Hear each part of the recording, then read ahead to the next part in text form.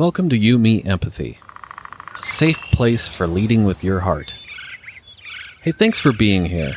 You, Me, Empathy is the official podcast of the Feely Human Collective, a collaborative mental health community designed to empower each of us to grow our capacity for empathy, vulnerability, and emotional wayfinding.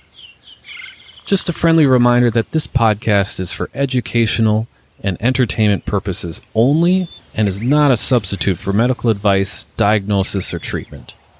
No one is just a silly boy with a feely heart. You can support the show by leaving a review in Apple Podcasts, following us on social media at YouMe Empathy and Feely Human, and joining the Feely Human Collective community at feelyhuman.co.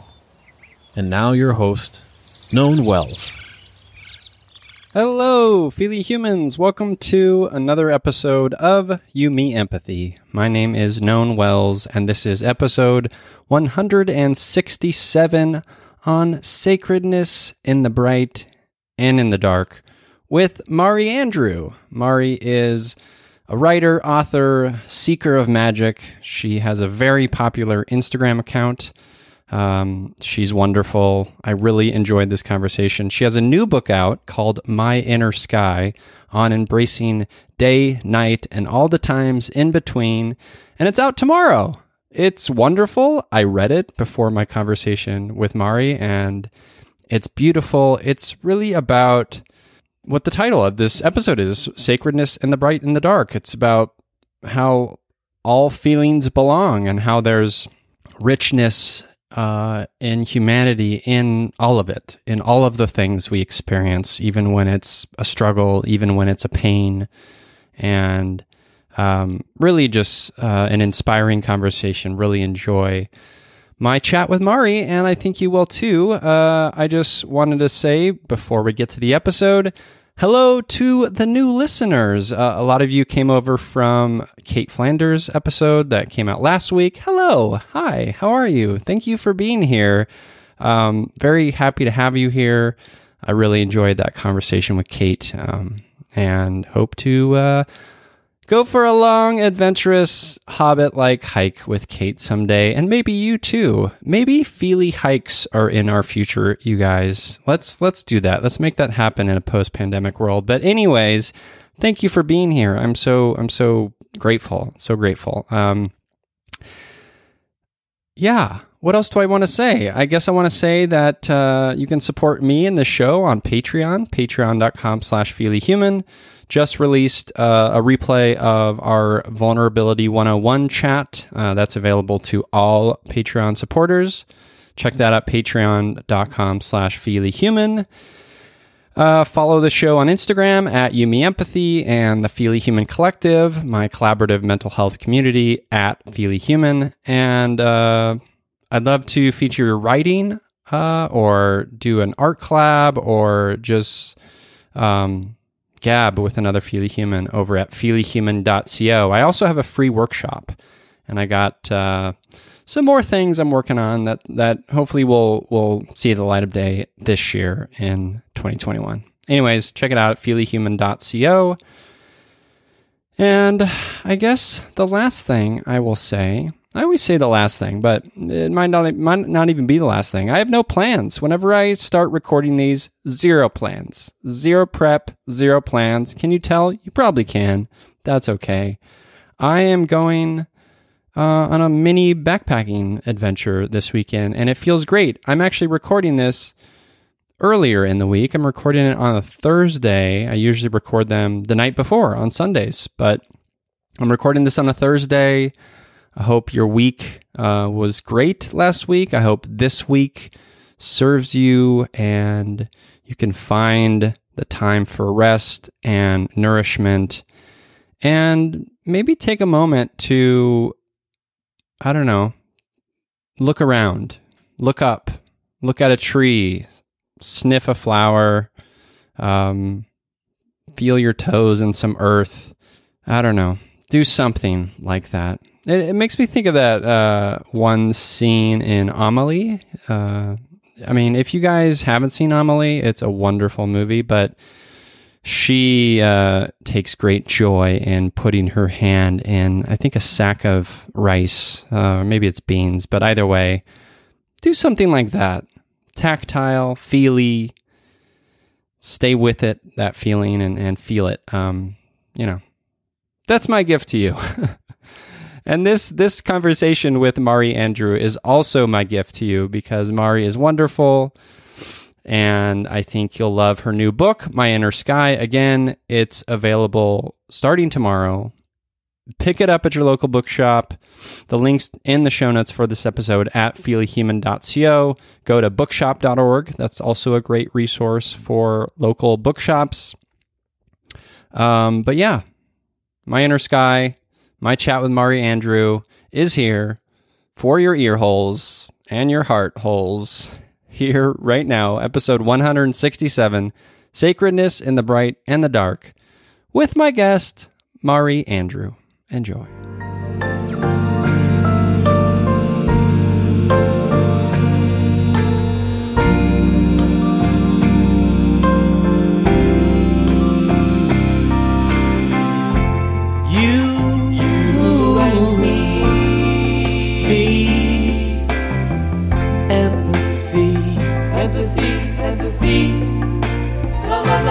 La la la la. You, me, empathy. Yeah. La la la. Welcome to You, Me, Empathy, the official podcast of the Feely Human Collective. On this show, we explore the struggles, the triumphs, the brights and the darks we face as humans trying to get by on this wondrous and overwhelming pale blue dot. The intent of You, Me, Empathy is to talk openly, without judgment, about our mental health, our neuroses, our shared anxieties and worries, to create a dialogue that is vulnerable and deeply human and empathetic, and to share that dialogue with others to inspire emotional and cognitive collaboration and insight, so we can, hand in hand, break down the stigma that make us feel shame and guilt for struggling, for feeling our feelings, for being feely humans. You, Me, Empathy is a safe, friendly space designed to inspire the beauty in each of us. Today, my inner sky is a rich tapestry of Care Bears bouncing on fluffy cumulonimbus marshmallows, because I'm here with writer, artist, seeker of magic, and author of the new book, My Inner Sky. It's Mari Andrew. Hello, Mari. Hi, Noan. That was such a wonderful introduction. I'm going to join you there. Yeah, right? I mean, who doesn't want to bounce around and play with some Care Bears on some marshmallows? Oh, perfect.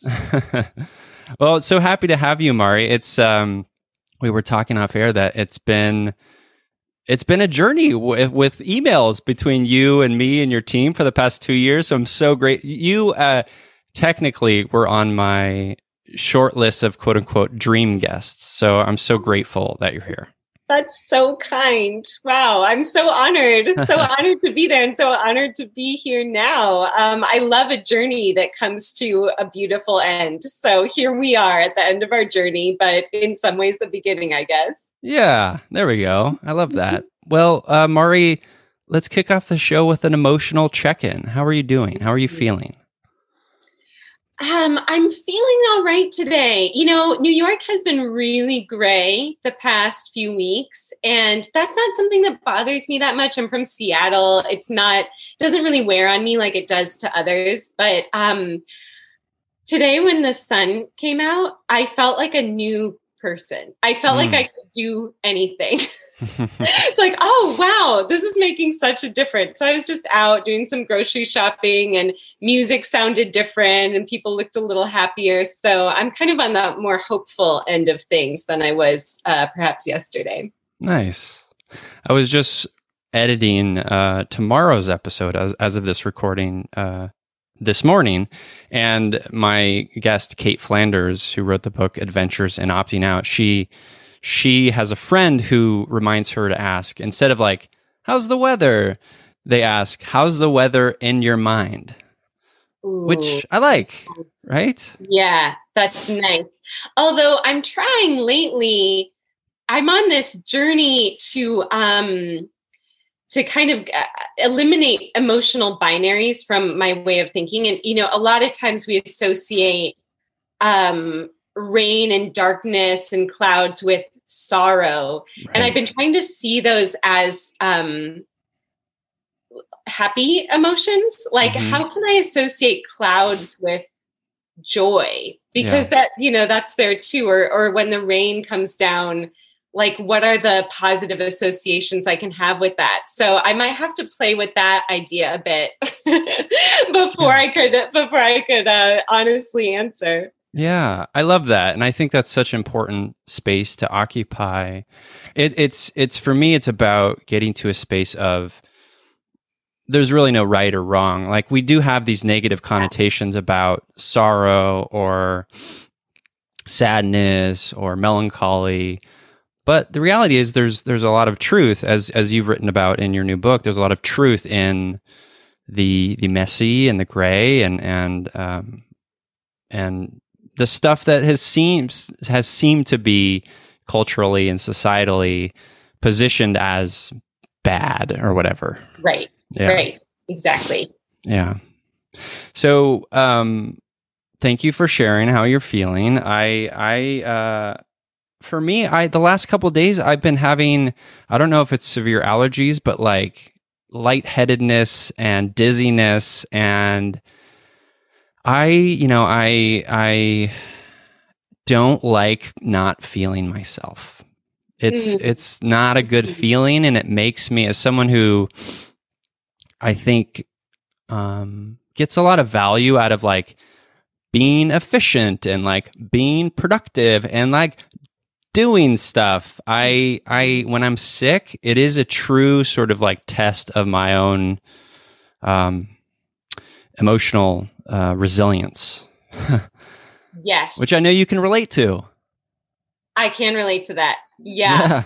Yeah, I can in a lot of ways. Actually, it's interesting you frame it as not feeling yourself, because there is some, quote, negative emotions. I don't really like to put them in those categories, but for ease of understanding, there are emotions like sadness that I actually find quite easy to deal with, because I do feel actually most like myself in a lot of ways when I am in that melancholy space. It's a very comfortable place for me. It's a really creative space. It's not where I want to be all the time, but I know how to navigate it. I actually do feel like in a lot of ways I come back to myself when I'm in a sort of more sad, melancholy area. But like anger for me feels completely, I don't know what to do with it. It doesn't feel like me at all.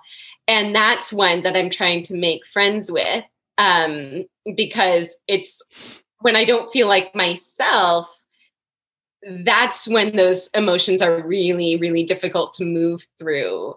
And yeah, I have been seriously sick and I have been mildly sick. And that is a really tough place to occupy, because you don't feel like yourself and you're experiencing these thoughts and feelings that are really unfamiliar, and that's not fun. We want to feel at home in our bodies.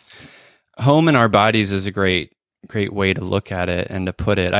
As I'm listening to you and reflecting on that statement of like not feeling ourselves, there's even maybe some judgment in my voice, or there's even maybe like some binary in understanding, like, because I feel it may be the fact that we as humans are trained from the get-go to not be quote unquote comfortable in the spaces that are the negative or the bad or the wrong or whatever.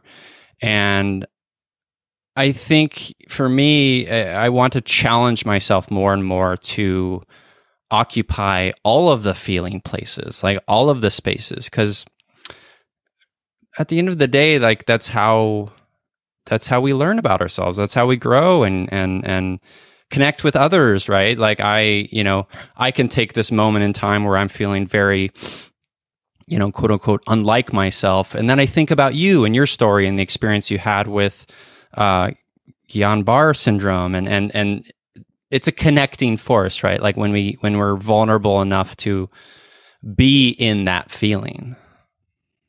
Yes.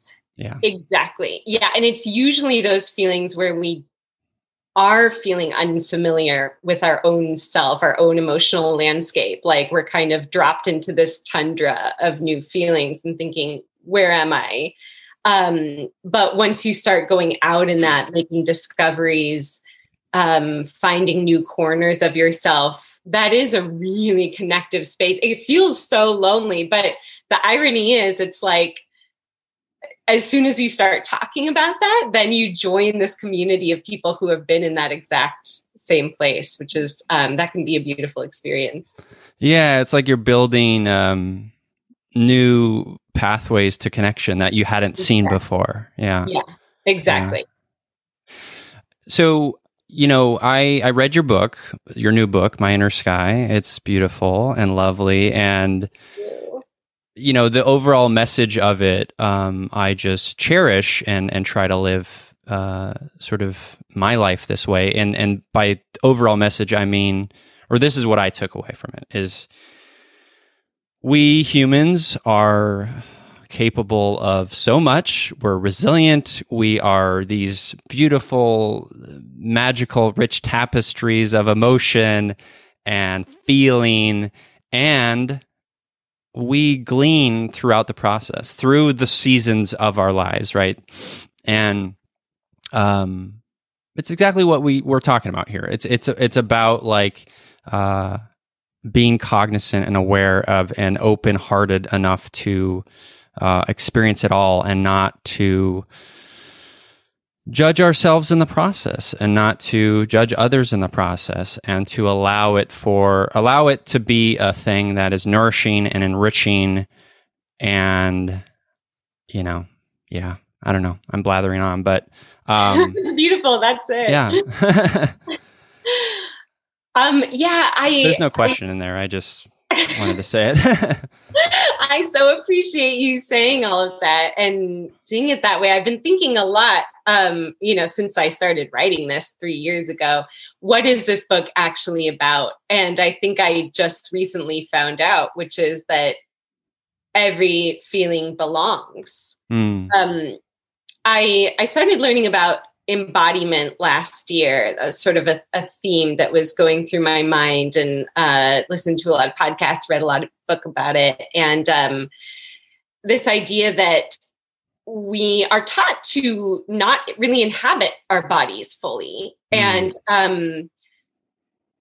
I think if I remember this correctly, in America, this tends to happen to girls around age 12. It tends to happen to boys around age 6, when we're told that certain feelings belong and certain ones don't, and certain thoughts belong and certain ones don't.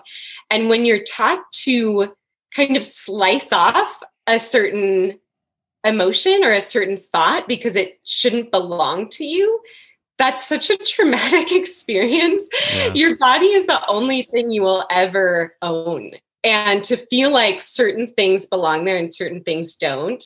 And, your mind is in your body. So it's all part of it. And your heart is in your body. It's all the same thing. Yeah. To feel like, this is the only thing I own. This is my only home I'll ever have. And the fact that I'm feeling things that don't belong here, that's such a bad way to think. That's such a bad thing to teach little kids and to teach adults. And so while writing it, I had a bunch of experiences that I thought, oh, wasn't life supposed to go this way? Or wasn't I supposed to think this about my life? Isn't a funeral always supposed to be really sad? Isn't a wedding always supposed to be really happy?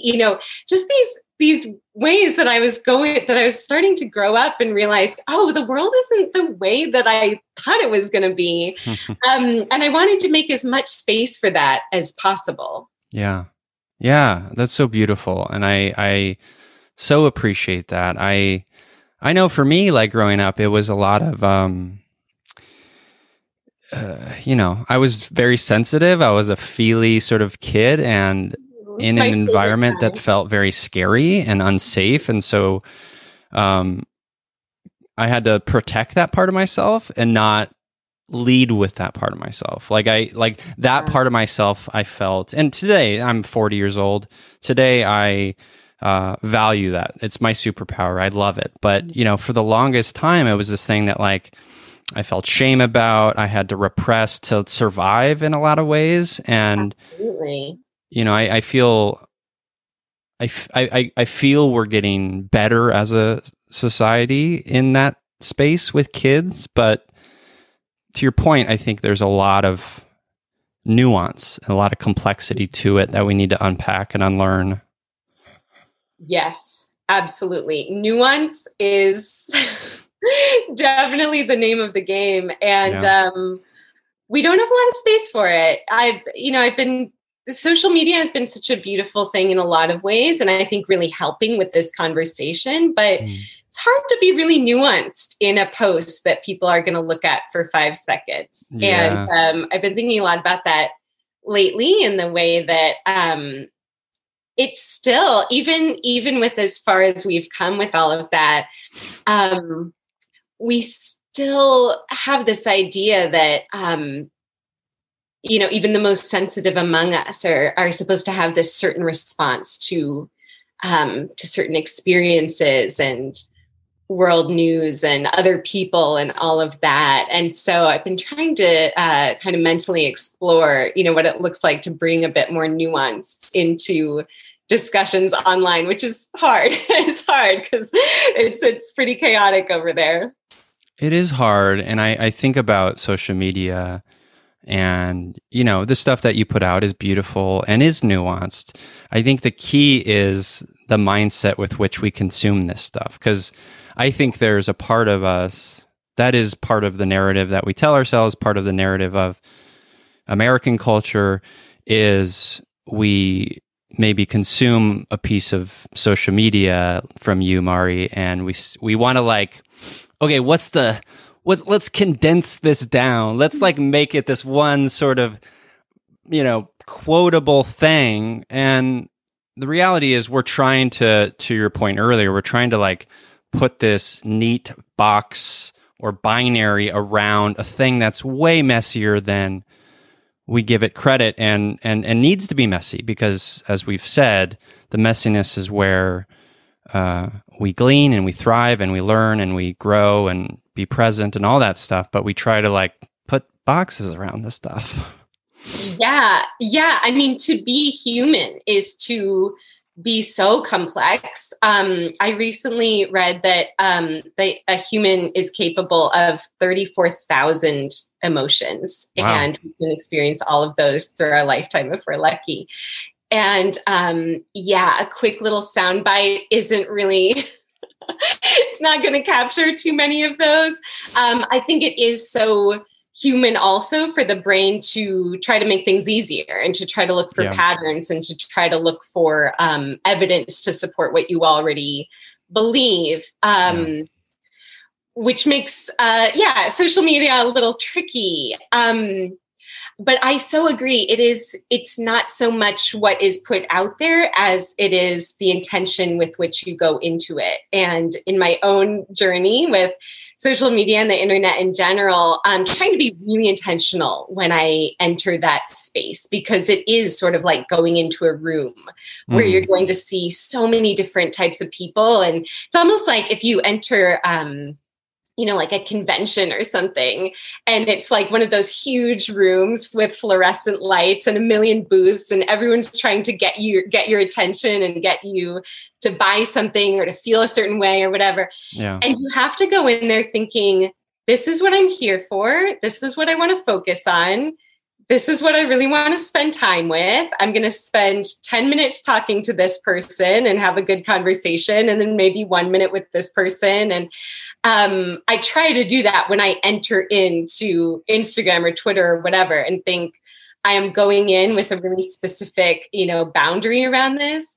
But then we are so easily swayed, right? So it's like so many things are wanting our attention, and 5 minutes have gone by and you've gone through a whole You've gone through every single one of those 34,000 emotions you can have, and and then you feel kind of attacked. So yeah, it is. I think I hope that there's a lot more conversation in the near future about intentionality with the way we consume. Yeah, no, I hope so too. So, I read an interview you did a couple years ago, and obviously read your book. And you brought up empathy a few times in this process of the last couple of years in writing this book and your experience with Guillain-Barré syndrome. And I don't know if I'm pronouncing that correctly. Barré. Guillain-Barré has a little flair. Guillain-Barré. Ooh, I like it's fun. I mean, yeah, Guillain-Barré. Thank you. When I think of empathy, I've come to a place in my life where it's really this thing that takes practice and skill and like curiosity every day. How is it for you? How has that empathy journey been for you these last couple of years? It is an ongoing journey. It's totally ongoing. I have not arrived at a destination by any means, but I will say when I was going through some really, really hard times, especially after getting Guillain-Barré syndrome, which temporarily paralyzed most of my body. And then I spent a few months getting my strength back, which was actually, that part was harder than being paralyzed in a lot of ways because people didn't know what to do with me. I was in between sickness and health, right. Which is a really difficult place to talk from. And people kind of wanted to put me in one bucket or another because it's a lot easier, which feels very isolating. It's very lonely. So during that time, I realized the most empathetic people around me were the ones who could really sit there. And they didn't want to pretend that I was better. And they didn't want to fully put me in the unwell category either. They were just present to what was happening that day. And there's a lot of expectation when you're coming out of illness that you will maybe be more grateful, that you'll be more wise, that you'll have this, like newfound lease on life. None of that was happening to me, and I didn't really know what to do with it. I had a lot of feelings of survivor's guilt. I was irritable all the time. I was still angry over really small things that probably shouldn't matter that much once you've gone through a life-threatening situation. So I had this kind of big mess of feelings, and the people who could just sit there were so valuable to me. Right now, the past month, I started a job as a hospital chaplain. So what I do is go around to different patients' rooms and I just say, how are you doing today? And I'm there for emotional support, spiritual support. But even for me, and I'm a person who thinks about empathy all the time, even for me, it's so hard to just sit with whatever is going on that day. What I want to do is say, are you feeling better? Like, please feel better so that this can be easier for me. But when they're saying like, I am not well, I'm lonely, this is really hard, to just sit there and say, wow, that sounds really hard. Or to say, I'm so sorry this is happening. Or to just sit and ask follow-up questions and not try to give any kind of platitude or hopeful message. That is the hardest thing. So it's like I've been on the receiving end and now I'm putting it into practice. And it's monumentally difficult because we don't want to sit there. It's hard. It's uncomfortable. We would rather, push toward the light at the end of the tunnel. It's hard to sit in the tunnel. Yeah, we want to paint them as like the heroes, like because they're beating their illness or whatever. That's the American story. That's the I was particularly touched by the chaplain that you experienced, that visited you when you were sick in the hospital, and and listeners, buy the book, because like this is a perfect example of how empathy can be, which is this chaplain came to visit you, and he honored and reflected your own pain, and he said, basically, that sucks, I'm sorry, and shared his own story, right? And was there and reflected back an experience that was not super similar to yours, but it was an experience where you could see that, like, okay, like, it just made you feel connected. And it, like, what a beautiful moment that was. I was really touched by that. Oh, thank you for remembering that and bringing that up. That was a really beautiful life moment for me. I was in the hospital in Spain, and it was a Catholic priest in the south of Spain. Not someone I would normally probably come across or get to know. And I kind of had this idea when he came in that he'd be a bit more conservative and, may not be able to fully relate to what exactly was going on with me. But all he did was listen. And he said from the get-go, I'm just here to be your friend. I'm just here for emotional support. And I was so grateful that he didn't try to rush anything. He didn't tell me that God was going to heal me. He didn't promise any kind of, bright horizon. He just sat there. Yeah. And I had a couple other friends do that too, and just say, I'm so sorry this is happening. And not try to say anything like, well, you'll be stronger, or you are so strong, or you'll be wiser because of this, or anything like that. Because I thought, all I want to be doing right now is drinking sangria and dancing. Like, I don't want to be wiser. I don't want to be stronger. I didn't ask for that. I just want to be in Spain on vacation. And to have these promises of like, you're going to be a better person or something, it felt like, well, that's not fair. Like, why it's not. Yeah. I don't want to have to go through this suffering in order to get like the lollipop at the end. And so I think when people can really sit there and acknowledge there isn't a reason you're going through this, you just are, and I'm here. Like, that's the most profound type of empathy I think that you can offer. Yeah, agreed. I love that so much. And I'm so grateful you shared that story. It touched me. I also think it's very vulnerable of you, Mari, to share the, really, like, there's so much we humans experience that is invisible, right? That is not seen, right? Like you, I think, alluded to it in your book, where you you're in recovery, right? And you quote unquote looked fine, maybe, right, on the outside, but you weren't fine, right? You weren't fine. And it's such a beautiful reminder for us to show up and really be present with people and allow them to be however they want to be, whether it's struggling, whether it's, angry, whether it's annoyed by whatever you're experiencing. Cause like it's just an opportunity to dig deeper, I think, and go a little bit toward the heart as opposed to how you present on the surface.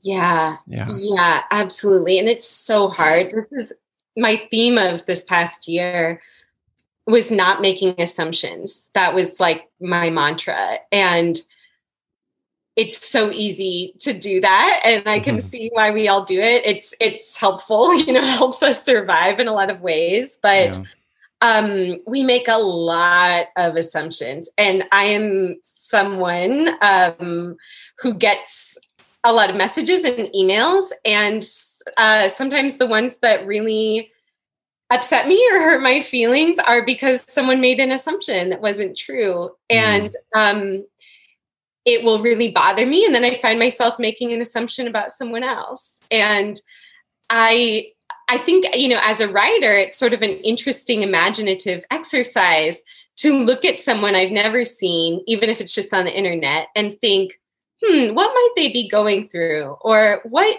I'm making a lot of assumptions about this specific thing that they're saying or that they took a picture of or whatever, but what else might be going on? And not necessarily difficult things, but what might their day be like today? Yeah. And to kind of wiggle around in your imagination and think, what else is going on here? That's not only helpful, for a writer, creator, anyone who wants to learn more about humans, but it really deepens your compassion. And there's so little that we know about people who are walking around. You don't know what's going on. I've heard so many people since I moved to New York and before talk about the slow walkers, like, oh, I can't stand slow walkers and know where you're going and whatever. And when I was in recovery from illness, I was a very slow walker, and I have always been a really fast walker. So that was like a bigger identity shift than anything else. It's like, oh my gosh, now I'm one of these people. And I'm sure if I had visited New York, I would have really annoyed people. This was obviously pre-COVID days when there was a lot of hustle and bustle on the streets. And I'm young and healthy looking. But during my recovery, I felt like I had a rubber band tied around my ankles at all times. It was very difficult and unpleasant to walk. And, that's something that people might have been really irritated by, but they wouldn't know like how hard I was struggling. So we can't always go into our full imaginations about what every stranger around us might be going through, but to just take a beat, before we really lash out mentally or emotionally at someone and think, what is the bigger story here? You are just as complex as I am. I find that to be a helpful way to go through life. Yeah, me too. I love doing that, and I'm not always successful at it. I think sometimes for me, it's just about a simple shift in narrative from this person is walking slow and it's affecting me. How is this person's actions affecting me? To shifting to, I wonder what joy they're getting out of taking the time to smell these flowers as they slowly pass by, right? It's something as it's taking from the insular sort of self, maybe involved perspective to the, what kind of human joy and presence that they're feeling, and what a wonderful place to be that is, I in my work now at the hospital, my supervisor will constantly say, your patients are your teachers. Your patients are your teachers. And at first that made me kind of uncomfortable as someone who has been a patient and didn't want to be teaching anyone anything. I didn't want anyone to come to me, like I said, for extra wisdom or insight that I didn't want that pressure on top of not feeling well.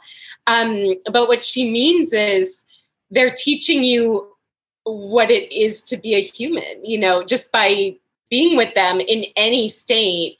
It's not like they have to have these, magical pieces of wisdom that you could sew on a throw pillow, but just by being who they are, they're teaching you. And if you can kind of look at people as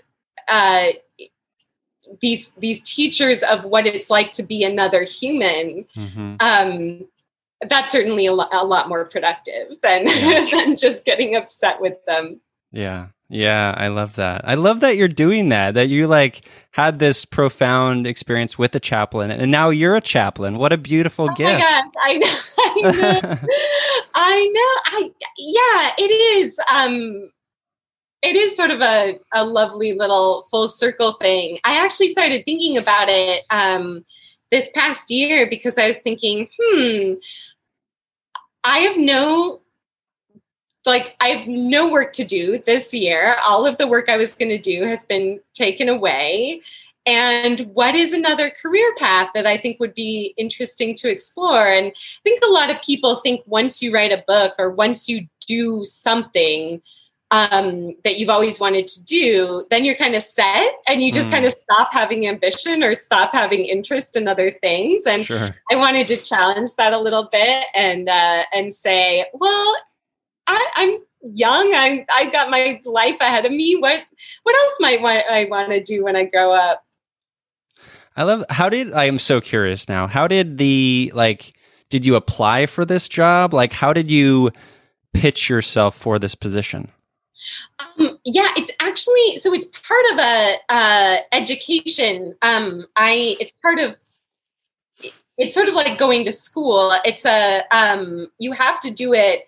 If you want to become a chaplain, you have to work as a chaplain first. So I've heard it described as like wanting to be a cab driver and then having to drive an ambulance by yourself for 6 months. It's Gotcha. like they're putting me in the most in the most difficult part of this job that I'm kind of interested in.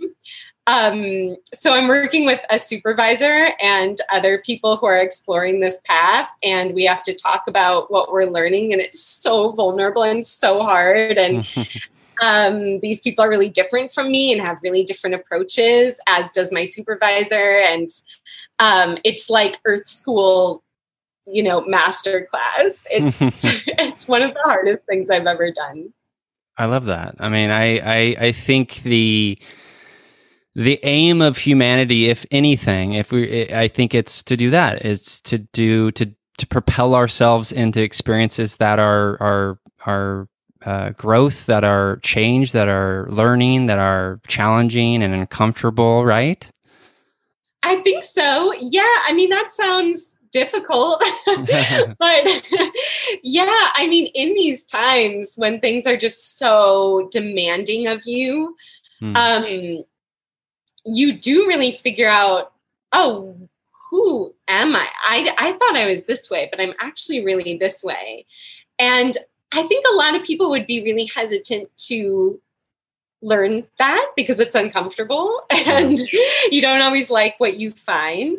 But I found even finding out these kind of not so great things about me, especially in this past year, which was so hard, so hard, finding out like, oh man, I really am struggling with jealousy of people right now who like their work hasn't been affected, or I'm really envying these people who like can buy a place upstate or whatever. And sitting with that and realizing like, oh man, I don't like this jealous part of myself. I don't like to think of myself as jealous. I will very often say, oh, that's not me. That's not the real me, but it is the real me. Yeah. And to embrace that, the shadows and the gifts in myself. If I'm going to think of myself as a writer, I also have to think of myself as a jealous person. Like it's both.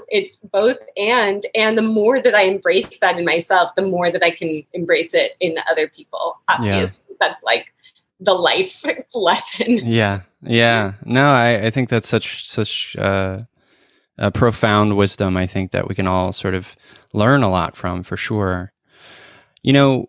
One of the I very much related to, there's a sort of, I guess, an ongoing piece in your book about your relationship to your father and the sort of abandonment issues that you had maybe. And, he was estranged when he passed. And I was wondering, hoping you'd be able to talk about that a little bit. 'Cause I know for myself, I am estranged from my father right now, and reading about your experience with your father and that loss really struck a chord, really made me dip back into a place of more sticky compassion toward a man who is deeply flawed, very violent, very angry, and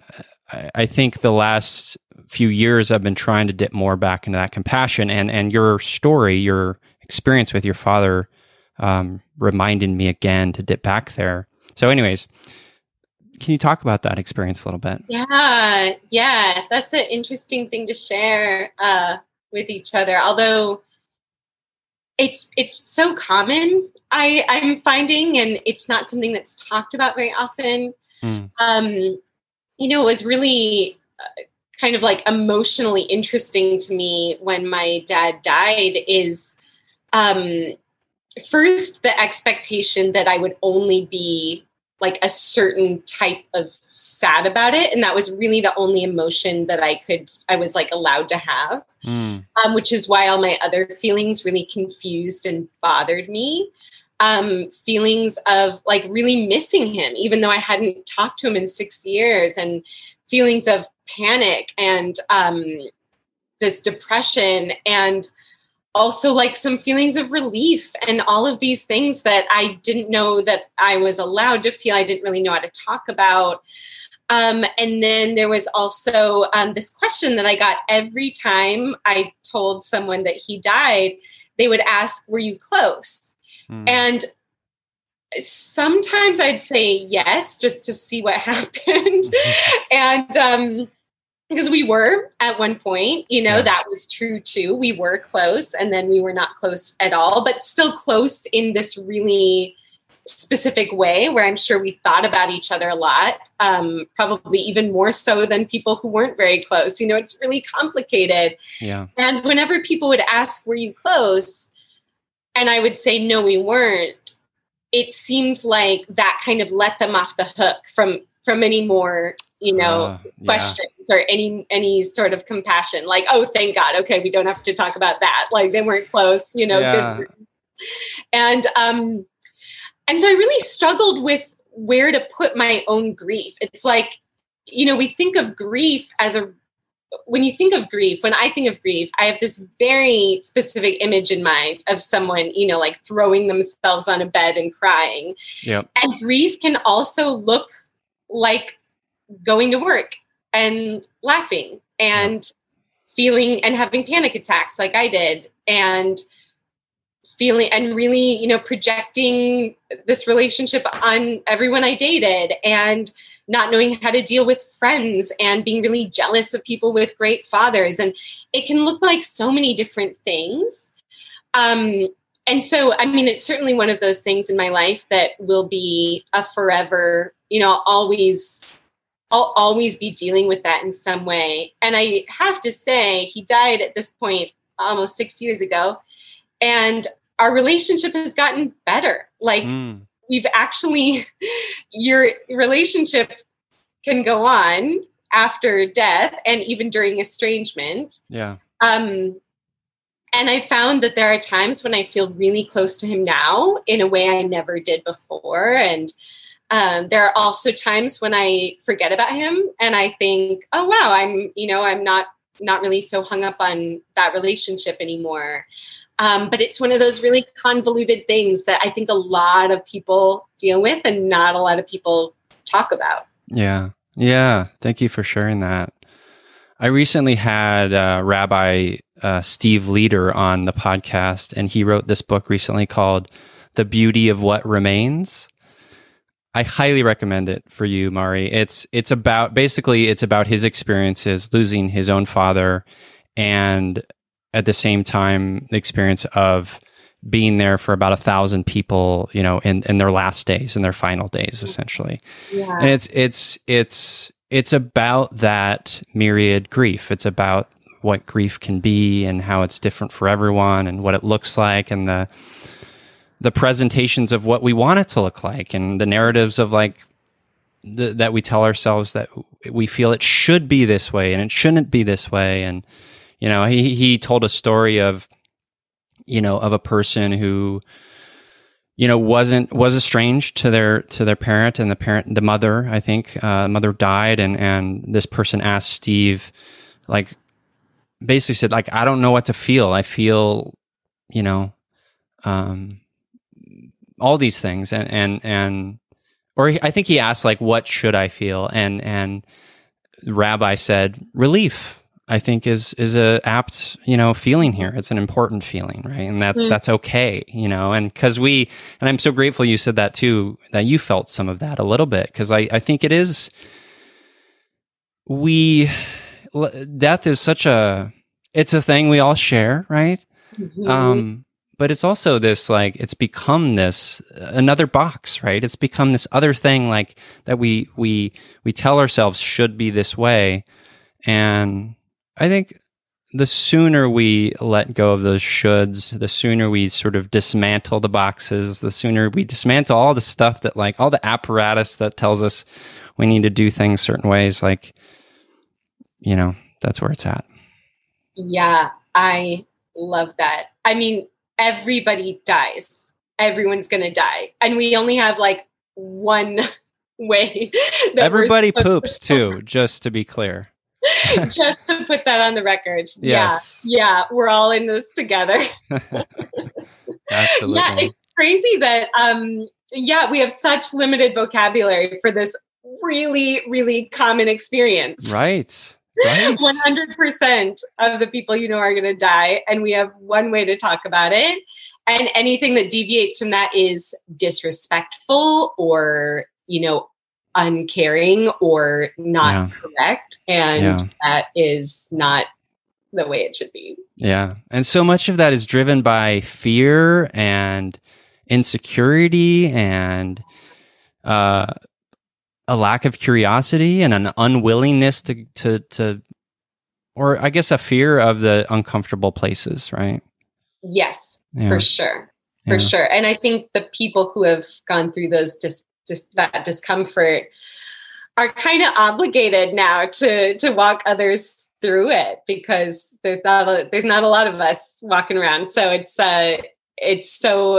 such a gift to have people who have been through it and can kind of help us through. I'm so grateful to the people in my life and the books I read and stories I heard that really walked me through that, because that was such a rough time.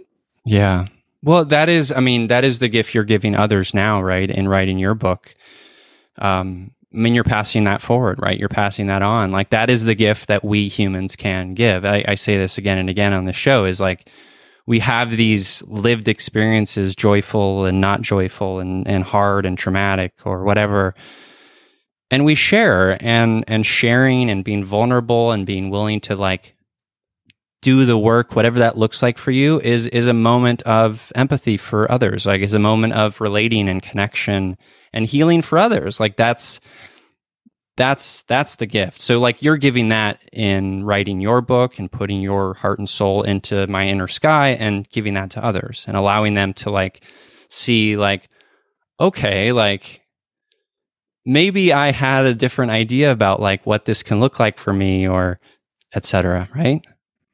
That's so beautiful. Thank you for saying that. I hope so. I hope so. I do think when you go through something rough or just something kind of different or confusing, the way to make meaning from it is to share it with, one person or a lot of people, or however many you can. Because it's incredible that we are all humans who belong here, and yet we feel so alone in our experiences. We feel so alone and think we're the only person who has ever gone through something. We think we invented breakups, or, definitely the first person on earth who has ever gone through this. And as soon as someone shares it, it's just like a full body exhale. Mm-hmm. Like, oh man, I can breathe because this other person went through it. Yep. It's the best. It's the best. And as your pal Ruthie says, healing is for, what does she say? Healing is possible and healing is for you, right? Possible for everyone. Yeah. Healing is for you. I love that. I think about that like every day, even when I just stub my toe or something. It's for me. No, I think it's a beautiful thing, because, I for the longest time, I'll just be vulnerable myself, like, felt that it wasn't for me. I felt like, being raised the way I was, I I developed limiting beliefs that told me I deserve pain, you know? And so like my last decade has been trying to like unpack that and unlearn that. And in that like limiting belief space, which is something we all have, is like we do convince ourselves that we don't deserve healing, that we don't deserve love and joy and, you know, all of the enrichment that life can offer, right? You know, so it is an important reminder. It like, it could be, you know, it's the Instagram encapsulation. It's a little box, but it's also the deep humanity. It's the nuance and stuff that if we take time and curiosity with it, it can be very hopeful. Mm-hmm. Mm-hmm. Yeah. I find that with a lot of these little Instagram sound bites, they're not profound until they are. Like until the moment you need to hear them, it's like, oh my gosh, has anyone else heard about this? That you can just start where you are? Like, amazing. And yeah, like healing is for you. I don't think that would have resonated in many times of my life, but when I heard it at the time I did, all of these limiting beliefs came to the surface. You know, these things like when I was like 26, I thought, well, I guess I'm just never going to find love. You know, I guess I'm just damaged. And, you know, to really, truly believe I can work through this stuff. I can write a different story for myself. That can be very profound when you need to hear it. And I needed to hear it. Yeah. How has have you been dating? Like, how has that been for you this past year? I was in a relationship this past year, and that is where I learned about making assumptions. It was one of the hardest things I've ever done is like be truly partnered with someone. You kind of think it's like going to be the end of like once you get this relationship, like then, okay, you're set. Like it's all good. And, man, the amount of stories that come up and the, you know, it's like so vulnerable and so brave to like really love someone else. I feel like I learned more this past year living with someone during a pandemic than I've learned from like any travel or any experience. Wow. It's like having to really show up for someone at a really difficult time and shown up for was so challenging. Yeah. And also really beautiful. Yeah, absolutely. I've been married for almost 11 years, and it is the tapestry. It is the simultaneous joy and struggle that is, you know, it's all of it, right? You know, it's learning, it's teaching, it's humbling, it's frustrating, it's all of those things. Yeah, so humbling, so humbling. Like you think you know who you are, and then here's this person with like direct access to all of your stories and wounds. And it's like, oh my gosh, I'm so not as wonderful as I thought I was. Yeah. It's really a challenge of the narrative you tell yourself.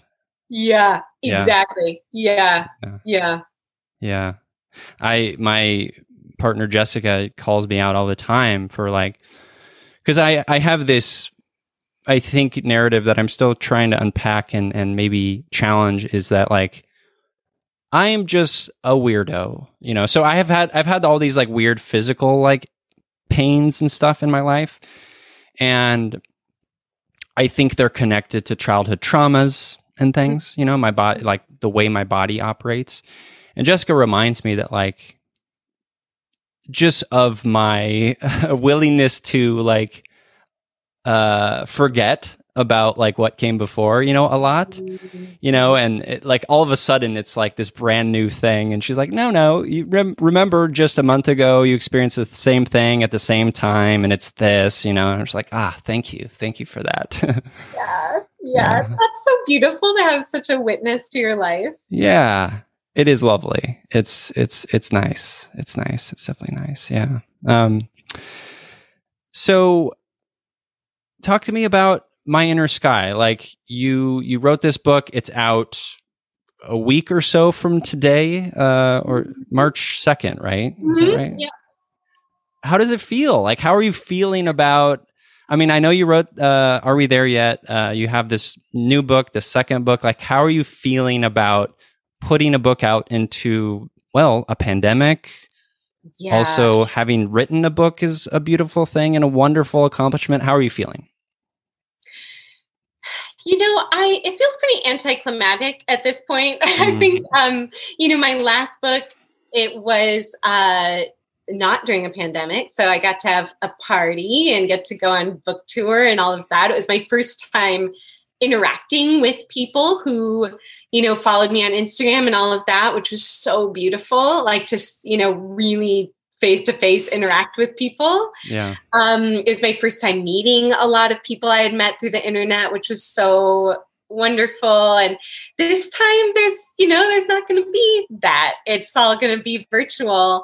I will say that, we've got siren in the background. So welcome to New York, everyone. I will say I loved writing this book, and I can't predict anything that's going to happen when it comes out. I don't know if it's going to sell one copy or many more, or if people are going to not like it or resonate with it or whatever. None of that's in my control, and it's really kind of none of my business. But I will say I loved writing it. And I think it's the book I always wanted to write, but didn't have the life experience to write. So I can feel really good that no one can take that experience from me. No one can take away how much I loved writing it. Even if it sells like negative copies and people like throw it out the window, they can't take away how much I loved the privilege of getting to sit down and write about these things and go to places I'd never been in myself and put it out there. So that I'm really, really grateful for. I'm just feeling really, really grateful, even if the virtual events are kind of weird. Yeah. Well, I feel that, and I understand that. And I think it's a beautiful book. I wrote a little Goodreads review that I'm going to read to you right now. I will never get bored of beautiful reminders of the sacredness in the dark and the magic in between, all human and lumpy and heart-achingly stunning. Thanks to Mari for the reminder. So, no, that's so beautiful. Yeah, I think it's beautiful. I think we need more books like this. We need more reminders of our humanity, our complex, nuanced humanity, and that's what it is to me. Thank you so much. That is so kind. You're welcome. Well, listeners, buy the book, My Inner Sky. This episode's out March 1st. And so Mari's book is out tomorrow. No. Support your local bookstore. Buy it from there. Bookshop.org is a great resource as well. You can also check out Mari's website. Mari, we always wrap up the show talking about our empathy heroes. So the people in our lives, or even just characters from stories we love, empathetic, compassionate, feely people we honor at the end of the show. I'll go first to give you a moment to think about your empathy hero. My empathy hero is someone I've talked about many times. I even talked about her on this very episode. It's Jessica, my wife of almost 11 years. She turned 40 just a couple days ago, and I'll be turning 40 this year. And I mentioned at the top, Mari, that I've been feeling like dizzy and lightheaded, and she continues to be someone who meets me where I'm at. She sees me for who I am, and there's no better feeling than when someone can see you for who you are and be fully there for you when you're feeling shitty or you're feeling whatever you're feeling. And just she continues to be that mirror for me, and I love her. So Jessica is my empathy hero this week. Yay, Jessica! Yay. Jessica. That's so beautiful. Yeah. The first person who came to mind is my friend Kim Rhodes. I'm doing a virtual event with her in a few days. She is a friend who I met in the book signing line of my last book. Oh, wow. And she now writes for the website Cup of Joe. She's a wonderful writer. And whenever I text her about something that's going on and I'm worried about a little judgment from in general, not from her, but just, something that's a little, that I'm a little disappointed about, or that I wish was a different way, or maybe challenges the narrative that I think people have of me. She always responds with something to the effect of course you feel that way, or of course that happened, or here for you no matter what, or that sounds really hard. And I was going through a really tough time last month, and then something kind of good happened, and she sent me flowers when something good happened, which was so nice. I feel like I'm accustomed to receiving a lot of sympathy and extra tender, loving care when things are really hard. But after this season that was so difficult, to get flowers when like one little happy thing happened was just so nice. So thanks, Kim. We love Kim. Yes, we love Kim. That's beautiful. I mean, it's like, she sounds like she's validating your feelings and also making you feel less alone. That's it. Yeah. That's wonderful. Move. Yeah. I love that. Well, Mari, where can the listeners out there connect with you? Obviously, order your book, all of that stuff. Oh, thanks for asking. You can always find me on Instagram by Mari Andrew. My website is bymariandrew.com.